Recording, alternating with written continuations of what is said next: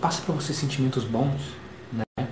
E aí você coloca essa música, gera mais sentimento ainda, gera mais emoção ainda quando você escuta essa música, realmente, e você faz a visualização.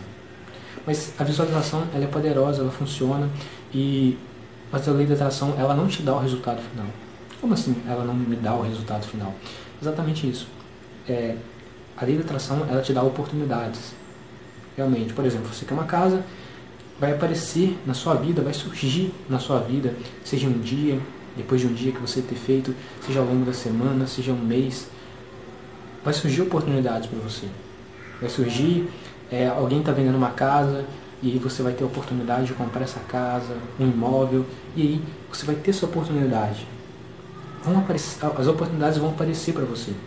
Só que você vai precisar estar atento para essa oportunidade, você vai ter que agarrar essa oportunidade e trabalhar em cima dessa oportunidade